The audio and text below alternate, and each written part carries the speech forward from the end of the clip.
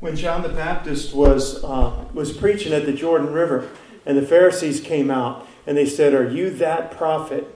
Have you ever read that? You know that script? That's speaking about a specific prophet that the Jews were looking for. Old Testament, that Moses prophesied about, that there's going to be this prophet who's going to do my will. He's going to do everything I tell him to do. And that wasn't Elijah or Elisha or one of the other prophets, so they were godly men. That was speaking of Jesus Christ. That prophet. That's why when the Jews questioned John, and they said, "Are you that prophet?" And he says, "I am not." Okay? But then when he sees Jesus, he says, "Behold the Lamb of God that takes away the sins of the world." He doesn't only cover our sins. He does cover our sins, but he does more. He does what the blood of bulls and goats could never do. He washes us clean.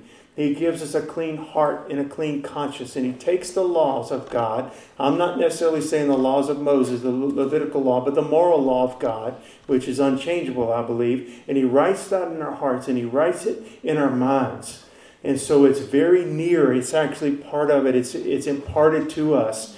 And then he enables us by the indwelling of the Holy Spirit, by the new life. It is a new life. It is a new birth, and a new birth results in a new life. And this new life can please God. Amen? It's only as the Lord lives through us. If I drift off here in my flesh and my own carnal self-will or whatever it may be, then I'm not going to be pleasing God. But a life of faith pleases God, and a life in the Spirit pleases God. And it's not impossible. It's impossible if you don't know Jesus, but it is possible, right?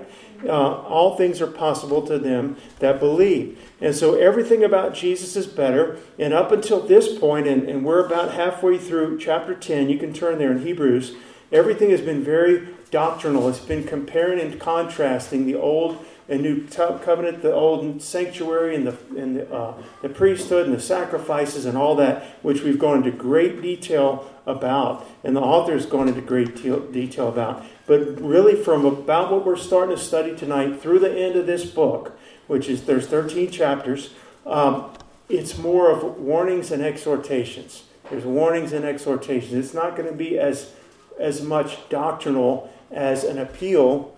Wherefore?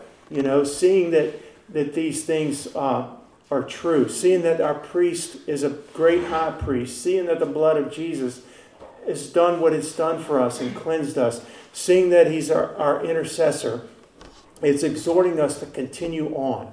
You know, everything about the Christian faith, I say it all the time, I remind myself all the time, and the Bible is very clear. It's always about pressing on.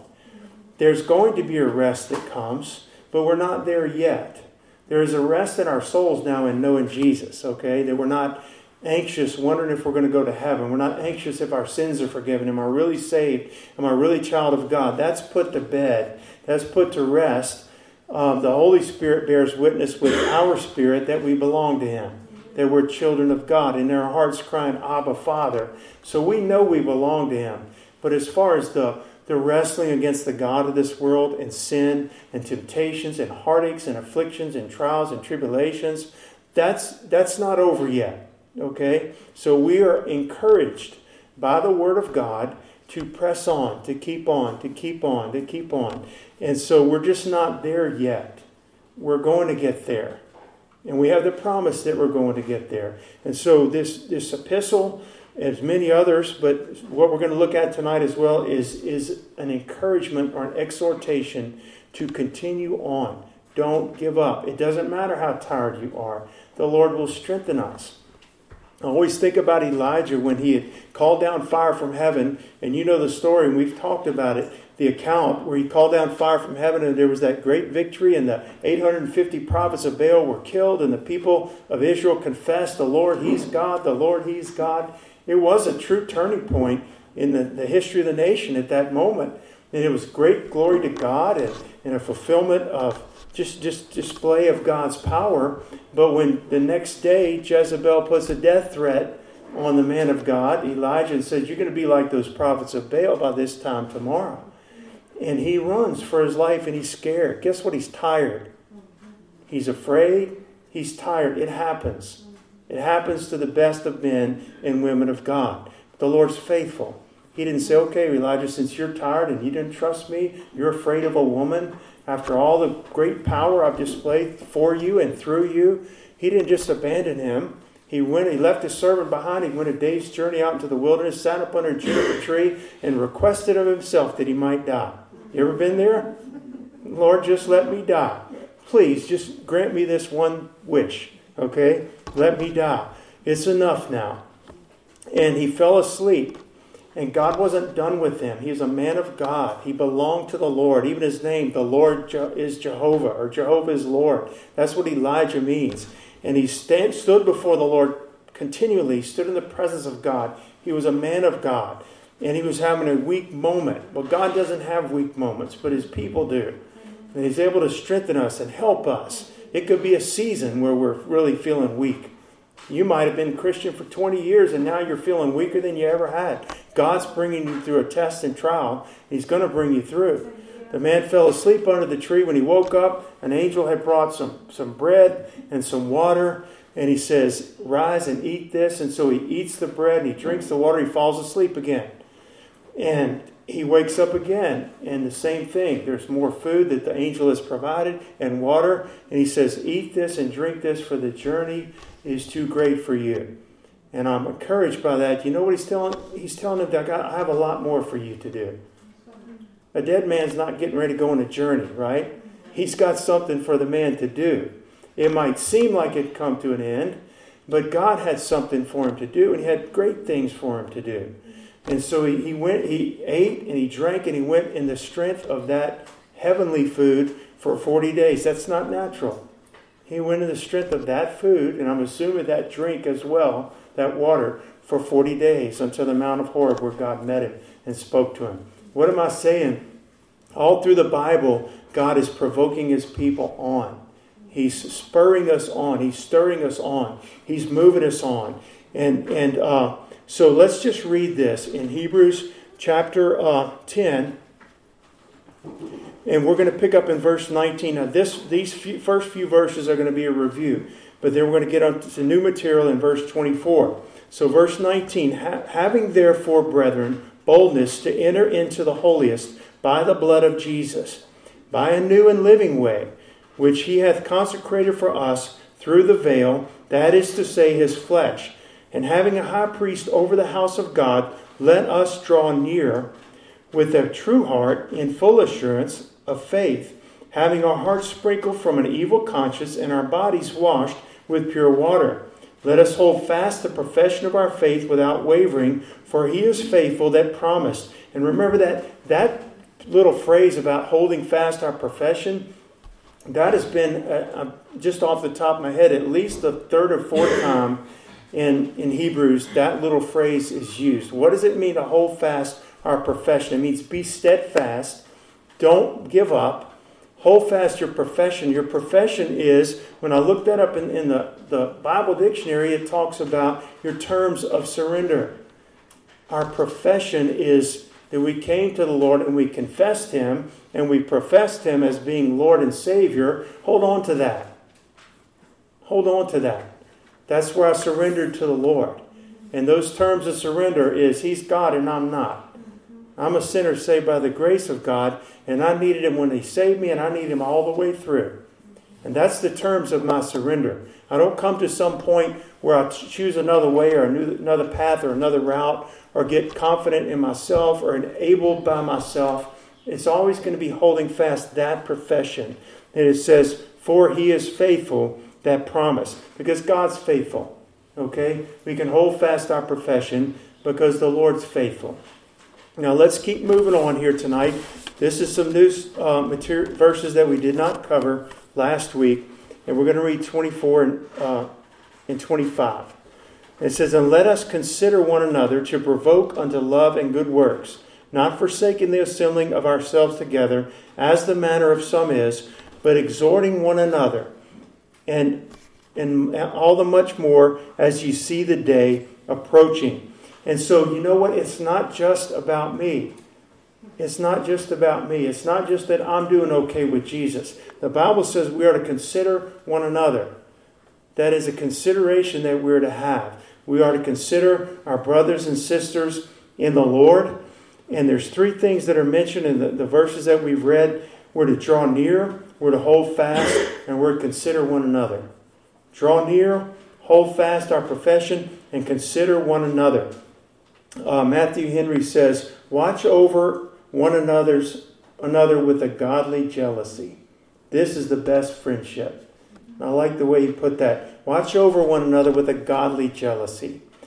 This is the best friendship. And it's not always easy. It's not always necessarily popular to really be involved in someone's life to that level. You know what I mean? This is why a lot of people want to go to a mega church.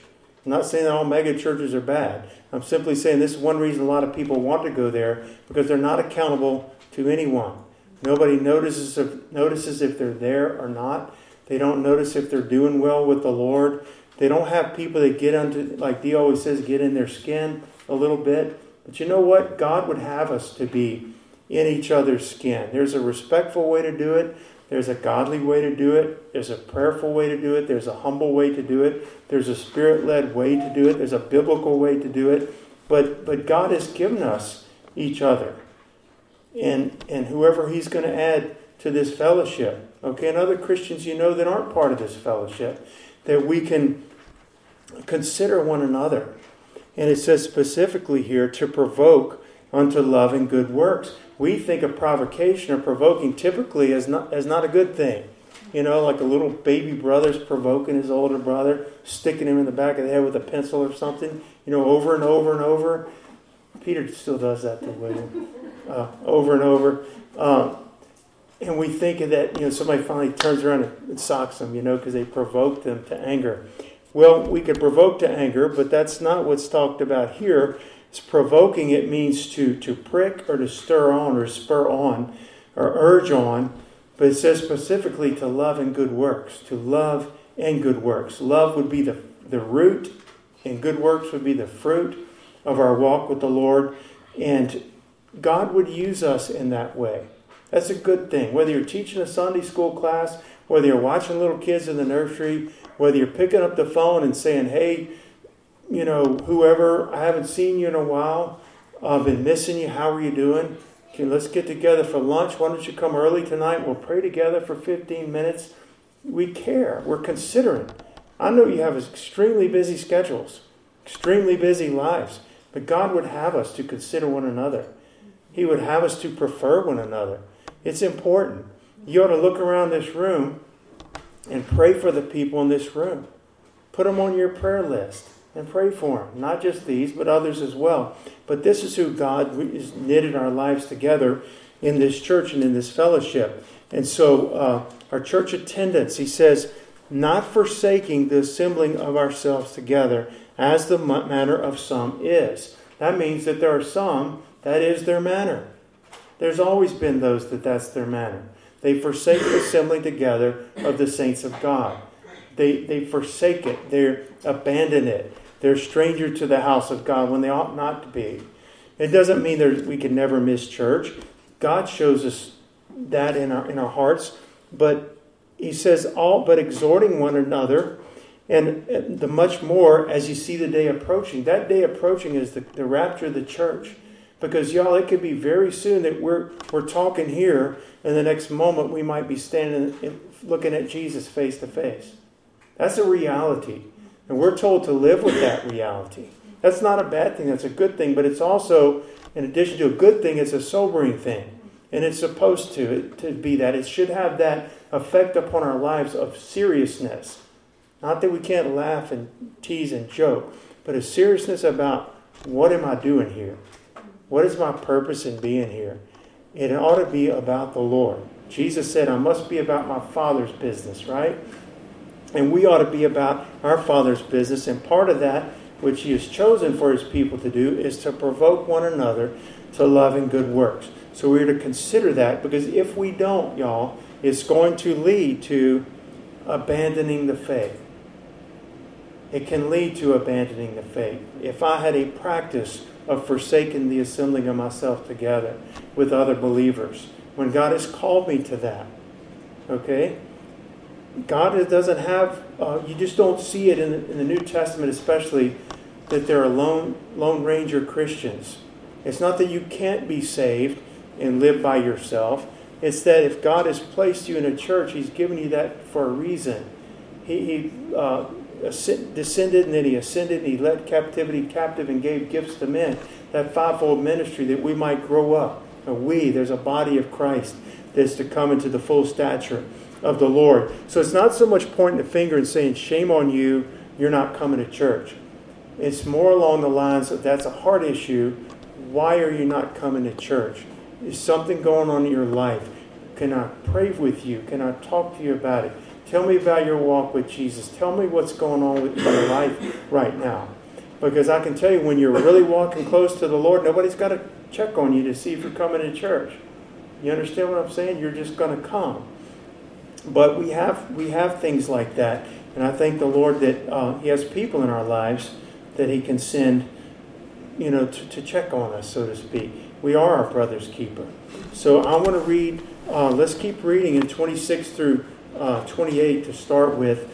And this is a passage on apostasy. There's no getting around it. We talked about it in chapter 6, and we're talking about it here again in chapter 10. For if we sin willfully after that we have received the knowledge of the truth, there remains no more sacrifice for sins, but a certain fearful looking for of judgment and fiery indignation, which shall devour the adversaries. He that despised Moses' law died without mercy under 2 or 3 witnesses. Now, this is right on the heels of keeping a good profession, right? Holding fast, provoking one another to love and good works, that we would not forsake the assembling of ourselves together. And the very next scripture is about apostasy. Now, the word apostasy is not used. Remember back in chapter 6 we studied it? You're not going to look through your Bible in the English, find the word apostasy, just like you're not going to find rapture or Trinity. But they're teachings of the scriptures nonetheless. And what you will find, and let's look at it. Keep your spot mark there and turn back to chapter 6. In verse 4, this is another clear passage on apostasy. Hebrews 6, 4 through 6. For it is impossible for those who were once enlightened and have tasted of the heavenly gift and were made partakers of the Holy Ghost and have tasted the good word of God and the powers of the world to come. We laid the case out. That's speaking of a believer. There's no getting around it. A partaker with the Holy Ghost means he's an associate or participant with the Holy Ghost. This is not somebody that just came under conviction of sin. This is not someone that mentally agreed that the gospel was true and that Jesus rose from the dead. This is someone who tasted, who knew, and was a participant. They were enlightened, okay? Partakers of the Holy Ghost, tasted of the good word of God and the powers of the world to come. If they shall fall away. Now that's the word. If you were to look up fall away in your concordance, it would be the Greek word apostasy. Okay? So that's where we get it. Apostate, someone that apostatized, and apostasy. Fall away is the word that's used. If they shall fall away, it's impossible, he says, to renew them again unto repentance, seeing they crucified to themselves the Son of God afresh and put him to an open shame. He's going to be very, very similar in this warning here in chapter 10. So you can turn back there. But when it says, for if we, he includes himself in this, the author of the book, if we sin willfully. Well, wouldn't you say every sin is willful? If I just tonight decide to watch something on TV that I shouldn't watch, it's a willful sin. I chose to do it. In that sense, all sin is willful. But he is really very clearly and obviously talking about apostasy here. We can tell it by the context and by the scripture. Yes, all sin is willful, but he's speaking of apostasy right here. And it says, after they have received the knowledge of the truth. After we have received the knowledge of the truth. That word knowledge there is the same type of word that's used in John 17 where Jesus said, this is eternal life, that they may know thee, the only true God. So again, we're not talking about somebody that was familiar with Christianity, that could quote the Ten Commandments, that could talk about the death, burial, and the resurrection of Jesus. This is someone that had received the knowledge of the truth. That means full and complete understanding. That's literally what it means. And so this man is describing someone that falls away. And it says it's impossible, he said in chapter 6, to renew them to repentance. Okay? Why? Because there remains no more sacrifice for sins. We need to think about it for just a moment. And again, we talked about it in such great detail when we studied chapter 6, but I want to just hit on it again just briefly. We don't have to live in fear, okay, that we're going to, quote, lose our salvation. That's nowhere found in the Scripture. I'm just going along as a Christian, living my life, not perfect, but, just living my life as a Christian. Woke up one day and guess what? I lost my salvation. Like I lost my car keys or I lost my checkbook. I don't believe that that's possible. I don't believe the Bible teaches that. The Bible does talk about, in scriptures like this, and we'll look at a few more, that someone can fall away. They can turn from the faith. It's not a specific sin. This is what I really want to stress. I've taught in prisons for so many years, and this kind of question comes up. And I've taught through Hebrews in the prisons, and it always comes up. There's the once saved, always saved, and then there's this camp over here. And I say, well, let's just try to be biblical. Let's just look at what the Bible says. And the Bible talks about apostasy.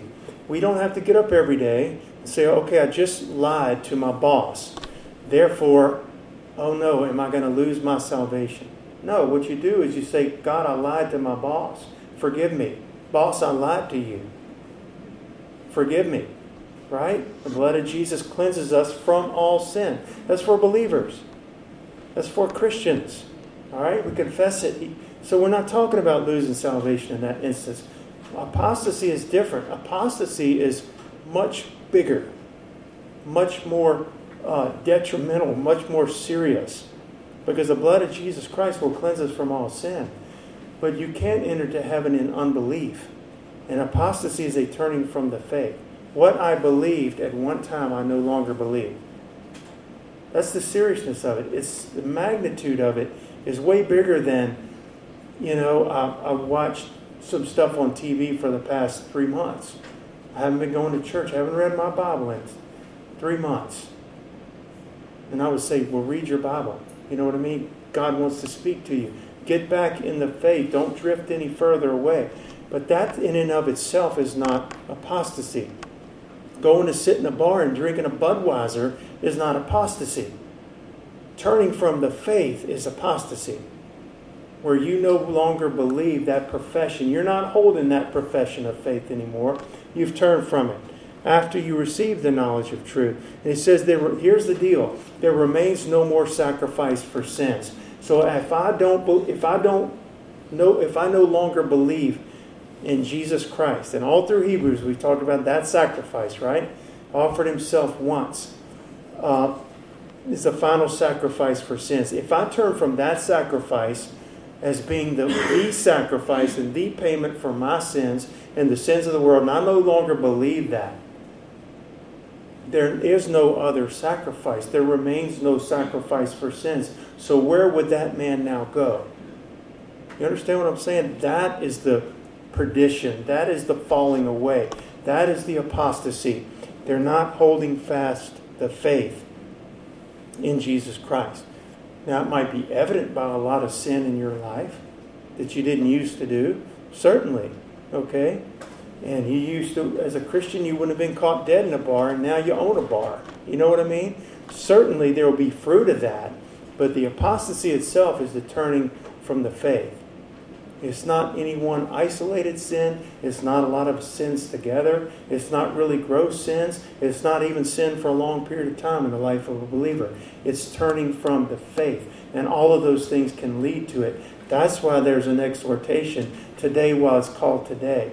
That's why there's an exhortation. Don't forsake the assembling of yourselves together. Draw near to God. Don't drift away from Him. Hold fast your profession of faith. Don't be wavering and wishy-washy about it. Hold fast. Be steadfast. That song we used to sing, I believe in Jesus. I believe He is the Son of God. I believe He died and rose again. I believe He paid for us all. And I believe He's here now. Right? That's a profession of your faith. I believe it. And we need to hang on to it even when we might feel weak or tired or afflicted or beat down. And those things happen. But this person here that's described, it says that they had received the knowledge of the truth. And he says, if we sin willfully, again, I believe he's talking about apostasy, what remains for this person now? Okay? There remains no more sacrifice for his sins because he turned from the only sacrifice and rejected it. Rejected Christ and his sacrifice on the cross as being the payment for the penalty of the sins of the world, which would include his own. I don't believe that anymore. I used to believe that. I don't believe it anymore. I think it's a rare thing, by the way, and I've said that before. I don't think it's just people are apostatized right and left. I think people backslide and they come back. I think some people were never saved to start with, and then it becomes evident that they were never saved. But this is a possibility. We see in the Scriptures that people were enlightened and partakers of the Holy Ghost and so forth, and they turned from that sacrifice, Jesus Christ. Here's what remains for them. They'll face the Lord as judge, not as Savior and friend and Redeemer and Messiah. And they won't stand before the Lord because they don't believe in Him. Just because they don't believe doesn't mean they're not going to stand before Him. Okay? You've got a world full of people that don't believe. They're still going to stand before the Lord.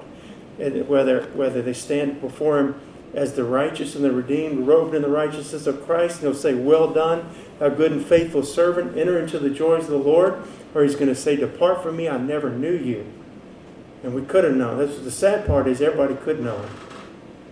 He died for every one of us. Here's what remains for these apostates. Here's what remains. But at verse 27, a certain fearful looking for of judgment and fiery indignation which shall devour the adversaries. And so when we're born again, we become part of the family of God and even a friend of Jesus. And Christ is our brother and God's our Father. These are terms that are used, the relationship with the Lord. But He calls this person here, or these people, adversaries, enemies. This is what He calls them now. So they went from being part of this family of God. Something led them away. I don't know what it was, but I would say it was these things like forsaking the assembly. These things like not drawing near and so forth, drifting. It doesn't just happen overnight. Somebody doesn't go from being on fire for God to being apostate in one night. Something happened that led to that. It could be false doctrine. It could be justifying their sin. They like their sin. They enter into some immorality and they like it. And so they're going to build their doctrine around it to justify their immorality. And they get way away from God. It happens. Okay? I'm not saying it happens every day, but it happens. But they're now counted as an adversary of the Lord. That's what God calls them. We don't want to be there, y'all. We don't have to be there. We don't live in fear of this. It's sobering, but it's not a fear, okay? We're accepted in the beloved. We're accepted. If you sinned 1,000 times today, you're still accepted in the beloved. You know what you can do? You can confess, and so can I, 1,000 times today. And every single time he'll be just as merciful as he was the 1,000th time.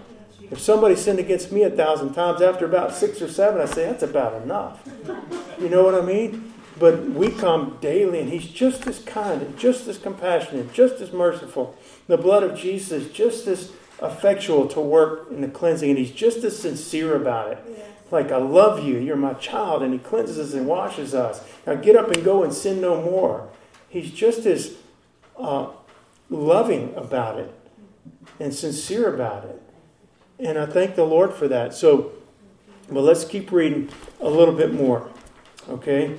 This is what he's done. This is a description of what the apostate's done. All right, well, let's look at this real quickly. It says in verse 28, he that despised Moses' law died without mercy under 2 or 3 witnesses. And you would say, now, wait a minute, I thought God was always merciful. He is and was always merciful. That's part of his nature or his character, the attributes of God. What he's talking about there, and I looked it up and I studied this, y'all. We just don't have time to read it. If you would like to study it sometime, I'm going to give you a passage here. When he's talking about dying under the hand of 2 or 3 witnesses, look at Deuteronomy chapter 17 and read verses 2 through 6. And that's specifically speaking there. And there might have been other sins as well. But this specifically was speaking about punishment for idolatry. Somebody comes home and they've been caught worshiping an idol. And he says, you really search the matter. It's not just a suspicion. And you find out it's true. They really have been idolatrous and worshiping idols and participating in this. And then it says when the thing is established, and you know it like a court case, like it's a fact. We're not just on a witch hunt. They're idolaters.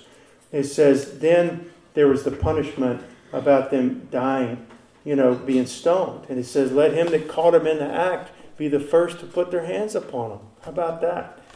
And it's not the fact that they sinned. It's the fact that they turned from the Lord. Even in that case, they're worshiping a false god. And if you read about other sins, for example, even under the law of Moses, read Leviticus chapter 6, 1 through 7. And it talks very clearly, if a man commits this sin, then he can bring this offering to the priest, and his sin will be forgiven him. And the animal sacrifice will count as an atonement or a covering for his sin. God was merciful. So it's not like just even under the law of Moses that somebody's out and all of a sudden they commit some sin where the Lord has said thou shalt not, and they commit it, boom, they drop over dead. No mercy. It wasn't that way. David committed adultery and murder. You understand what I'm saying? There was still mercy. So he's talking about somebody that's turned from the faith when he says, and under the law of Moses, people died without mercy under 2 or 3 witnesses. They've turned from the Lord. And the Lord's the one that gives mercy. Right?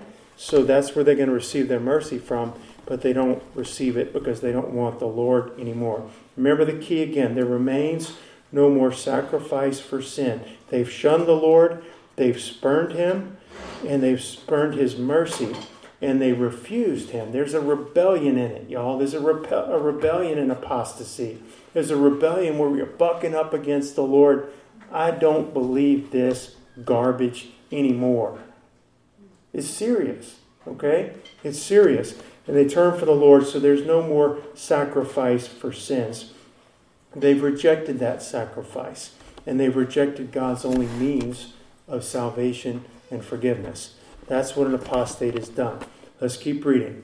Of how much, verse 29, of how much sorer or worse punishments suppose ye, comparing to those that live under the Levitical times, how much more sore punishment suppose ye shall he be thought worthy? Here's the 3 things he's done. Who had trodden under foot the Son of God, and counted the blood of the covenant, wherewith he was, past tense, sanctified, an unholy thing, and hath done despite unto the Spirit of grace. It's almost like a rhetorical question. Look, if this is how it was under the Levitical system, when those were types and shadows and the Christ hadn't even come yet, but now he's come and we have a literal record of his death, his burial, his resurrection. His holy blood has been shed. The temple veil has been rent and so forth. And he's ascended on high. And he's our intercessor at the right hand of the Father. And the gospel being preached around the world. And how much sorer or worse do you think it's going to be for someone who has done these 3 things that are listed here? And we're going to talk about them for just a moment. And I believe, again, this is describing the willful sin of apostasy. All right? They've sinned against the sinless Son of God and his blood that was offered up for the redemption of sinful men. Here's what they did. They trod underfoot. You know what it means to trod, to trample? Okay? Underfoot the Son of God. He's precious, right? The Bible says, I think in 1 Peter, him whom having not seen yet you believe, and he's precious in your sight. He's valuable. In fact, there's nothing more valuable. His blood, there's nothing more valuable. We were purchased, our eternal souls were purchased by the precious blood of the Lamb. And this person is trodden underfoot the Son of God. I was reading a commentary about, and I don't exactly know the time frame, but during a time of persecution of Christians in Japan, one of the, it's a historical record, what they did, they took a crucifix with Jesus on it. I don't know how big it was. They laid it on the ground, and they commanded people to trample on Jesus on the cross, to trample him. It was obviously It was a great time of persecution against Christians. It's in the record says that people that didn't believe in Jesus had no problem. They'd walk up, do a tap dance, stomp all over Jesus on the cross. And they had no problems obeying what the government told them to do. But it says the true believers, they couldn't do it. They wouldn't do it and refused, and they were killed for not doing it. But it's just a picture of trampling underfoot. I know it's a picture. But just thinking about the true believers couldn't do it. They died before they would do it.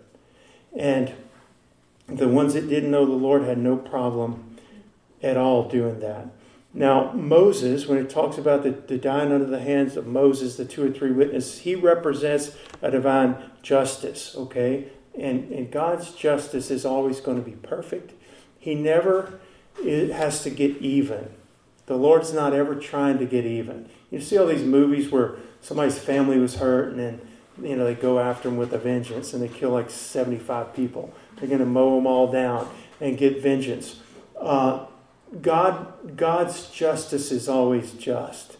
It's measured out. It's calculated. It's part of his character and nature. He doesn't go overboard. He doesn't just lose it, you know what I mean, and lose control. Everything's very calculated. The righteousness and truth are the foundations of your throne. He is established upon justice and truth and so forth. And he's going to mete out that judgment very mercifully, but there are times it will come. Okay? It's going to come. And so here's what this person has done. All right, we said they trod underfoot the Son of God. Number 2, in verse 29, and counted the blood of the covenant wherewith he was sanctified an unholy thing. Can you imagine? Is there anything more holy than the Lord and anything more holy than the blood that was shed on the cross? It was sinless. He never sinned. Our blood is Adam's, that nature of Adam that we have.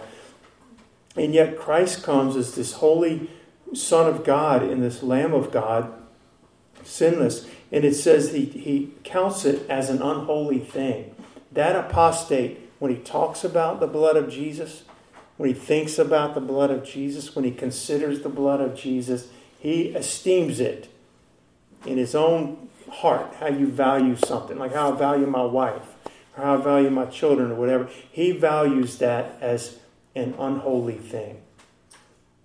Now, that's not just somebody that, as a Christian, slipped into a sin. You understand what I'm saying? Or maybe in a pattern of sin for a while. We don't have to do any of that. But that's different than this. He counts the blood of Jesus wherewith he was, past tense, sanctified, an unholy thing. I think it's very hard to make the case that a person cannot apostatize. We see it right here. And we'll look at another scripture there. We're going to come back. But let's look at, keep your spot there and turn to 2 Peter chapter 2. And we're going to look at verse 21. Well, let's back up to verse 20. 2 Peter 2:20. Here's another one. If you're taking notes and you want, you say this is something that comes up periodically, or maybe you just want to know it yourself. You ought to write down the scriptures from Hebrews 6, 4 through 6, Hebrews 10, what we're studying tonight. Here's another one in 2 Peter 2:20. For if after they have escaped the pollutions of the world, how? Through the knowledge of the Lord and Savior Jesus Christ. You think that's a saved person or somebody just visited church for a while? They've escaped the pollutions of the world through the knowledge of the Lord and Savior Jesus Christ. If, it says, after this, they are entangled therein and overcome. Sometimes we can get entangled with sin, but we don't have to be overcome by it. We can always turn to Jesus to deliver us and to forgive us and to cleanse us. They are again entangled therein and overcome. The latter end is worse with them than the beginning.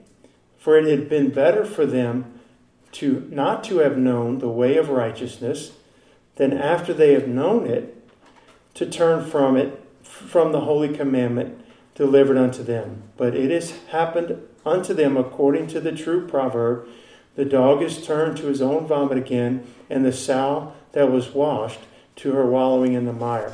They returned to it. They didn't just go commit a sin. They returned to it. This is what I want. This is what I want. And they've gone back to it. So you can turn back to Hebrews 10. But the second thing, so they trod underfoot the Son of God. They counted the blood of Christ wherewith they were sanctified an unholy thing. And the last thing it says in verse 29, and done despite unto the Spirit of grace. The Spirit of grace is the Holy Spirit. The Holy Spirit is the one that illuminated all of us and any man that's going to be saved. It has to be the Holy Spirit illuminating us, sort of that spiritual light bulb coming on. You understand what I'm saying? To where we understand I'm a sinner. I need a Savior. Christ is that Savior. He can save me. I need to give my life to Jesus. Please save me. Lord, I give myself. Thank you. You know, all of it. The Holy Spirit is the one that takes a carnal man blinded just in sinful darkness. The whole world lies in the embrace of the wicked one, right? Ye were sometimes darkness, but now we're light in the Lord. The Holy Spirit is the one that illuminates us to the truths of the gospel and the Word of God, into our own sinfulness, that all have sinned and come short of God's glory, and all includes me. The Holy Spirit takes that from being a mental exercise of reading through the Bible to being fallen on my face before God because He made it real in my heart. The Holy Spirit, and only the Holy Spirit, can do that. When He's come, He reproves the world of sin and of righteousness and of judgment. He brings that conviction. And so here's this apostate who's done this with the blood of Jesus and trampled the Son of God, and he's done despite, which means insulted the Spirit of grace. It means the utmost contempt and blasphemy. That's what the word means. When it says they've done despite unto the Spirit of grace. The utmost contempt and blasphemy. And y'all, we should highly esteem the Holy Spirit as the third person of the Trinity and be thankful for His working in our lives and His ministry. He's the Spirit of truth. He guides us into all truth. He's the one that seals us unto the day of redemption. There's so many things about the Holy Spirit. He's the eternal Spirit. He's no lesser God than the Father or Jesus. And this person has counted his, done despite unto the Spirit of grace. And so this is a very clear picture here, y'all, of someone that has turned from the faith or fallen away from it. It doesn't even say they just quit coming to church for a while. They fell away from the faith. So it's very detailed what an apostate is, what has he done, what resulted in this fiery indignation and judgment that he now faces. Why remains no more sacrifice for sins for that person? Because he turned from it. And so let's keep reading, and we'll try to finish this tonight. In verse 30, for we know him that had said, vengeance belongeth unto me, I will recompense, saith the Lord. And again, and these are quoted from Deuteronomy 32, 35, and also Psalm 94:1. But it says, and again, the Lord shall judge His people. It is a fearful thing to fall into the hands of the living God. And it's almost like there should be a little Selah right there. You know, He wants us to think about it. Okay? It's a fearful thing to fall into the hands of the living God. And for somebody to stand before the Lord, not as Savior, like I said, and friend and Redeemer, but to stand before Him as judge. He's our advocate, but we rejected Him. We didn't want Him to be our advocate. He's our friend and the friend of sinners, but we didn't want Him to be our friend. So the only way we're going to stand before Him after we die on this earth, a lost man is going to stand before Him as judge. And that picture that's given in Revelation chapter 20, the great white throne judgment, it says, and I saw a great white throne and Him that sat upon it.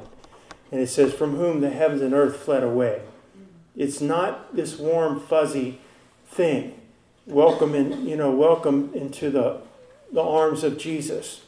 Like we're going to be one day. Amen? It's a fearful thing. And it doesn't have to be, because He's the Savior. He'd be their Savior. And the apostate Savior if they had turned from it.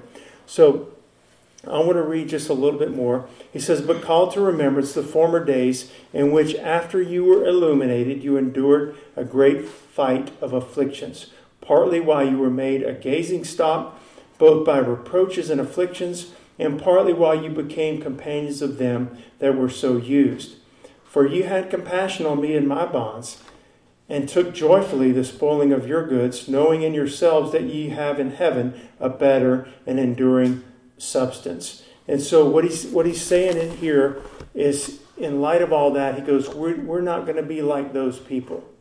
We've described an apostate here and described what it is to apostatize and how it happens, but that's not us. And he says, call to remembrance, and says there were afflictions, there were hardships, there were pains. These people literally went through them. Now, every believer goes through a certain measure of persecution. We do. These people did too. And we talked about it. They were persecuted by their Jewish brothers because they had accepted Christ and the Jews rejected Christ. And they were persecuted by the world and Rome that was of that day. And they took joyfully, it says, the spoiling of their goods. It says they were made a gazing stock.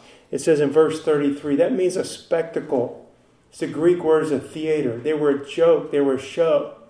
Whether they were, they just come and take their stuff from them, or they would throw them in prison, or like I forgot which of the Roman emperors would take the Christians and light them on fire and light up his garden out front with burning Christians because it was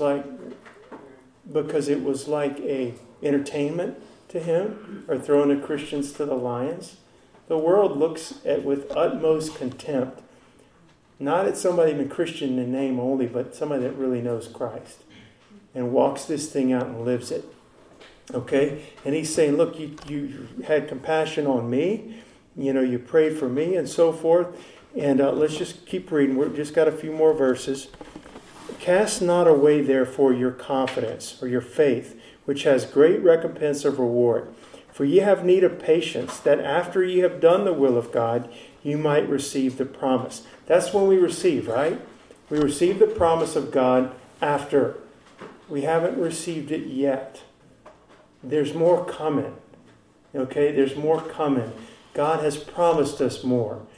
And we're going to see more in the next couple of chapters of this book. But you don't want to quit before you get it. Have you ever thought before sometimes how close you might be and you don't want to give up on the brink of it?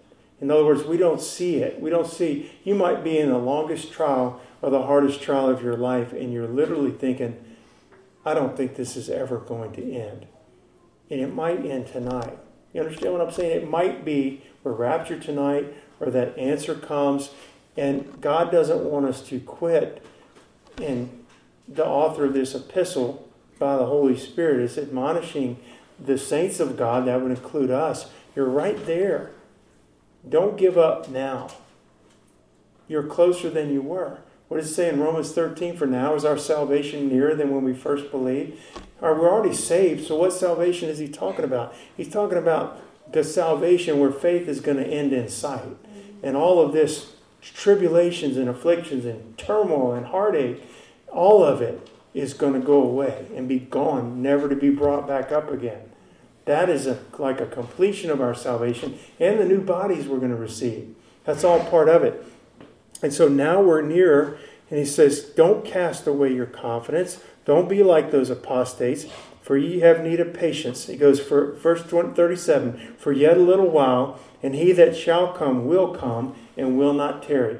There's no maybes about that. There's no ifs. He may come. It's not cloaked in a bunch of mysterious kind of language like what's that, Nostradamus or whatever, that prophet from years ago that and say, oh wow, this guy predicted a lot of things. But he also missed a lot of things. And he also spoke them so vaguely, you could pretty much fulfill them with any way you wanted to. He's saying, a little while, and he that shall come, that's Jesus, will come and will not tarry. The Lord's coming. Yes. He's not telling us exactly when, but we know it's future because it's not past.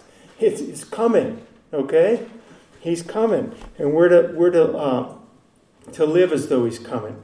Now the just shall live by faith, but if any man draw back, and that to me is that falling away, my soul shall have no pleasure in him. But we are not of them who draw back unto perdition, but of them that believe to the saving of the soul. F.B. Meyer said this, and I love F.B. Meyer. He says, don't miss the harvest of your tears. Anybody in here cried as a believer? Cried because of what you're going through? Cried because things aren't right? You don't like the way things are? The heartache as a Christian, as a believer, you love Jesus and you're loved by Him, but you've cried and it's not gotten better and you're continuing on in it. He says, don't miss the harvest of your tears. Don't throw away your trust. It carries with it a great reward in the world to come. And so God wants us to endure. God helps us to endure. He's not only telling us what to do, and we're going to close and the altar is going to be open here in just a moment.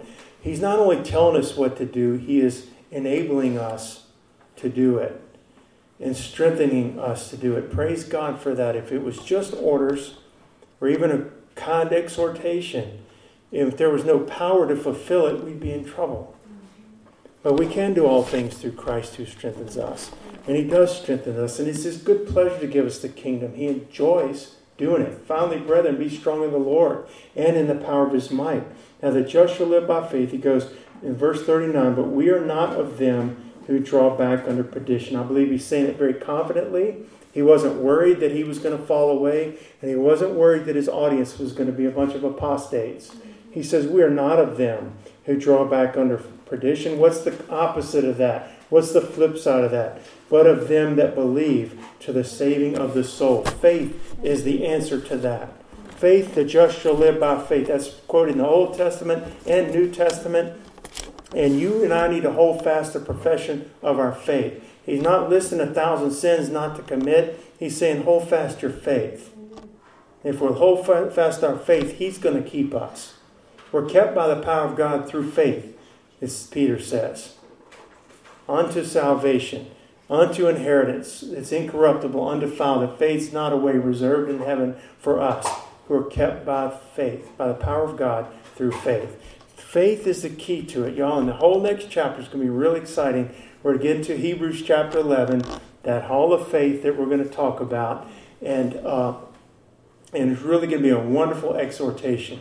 It's going to take us a few weeks to get through chapter 11. It's very long, and I don't want to rush through it. But we're going to start that next week. You can read it this week, and we'll start on it. But William, if you'd come and just begin to worship the Lord, y'all. And let's not just rush out. Think about it for a little while. Let the Lord speak to you. We're not living in fear that we're going to fall away. We're keeping our eyes on Jesus. Like we're going to look at in chapter 12. We're looking unto Jesus, the author and the finisher of our faith. He is able to keep us, Jude says, and to present us faultless before His Father's throne with exceeding joy. So let's get before the Lord tonight and call upon the Lord. Ask Him to strengthen our faith. Ask Him to build up our faith in Him. We don't have to be those that fall away. Paul says, or whoever wrote the book, we're not those who fall away under perdition, but those to believe to the saving of our souls.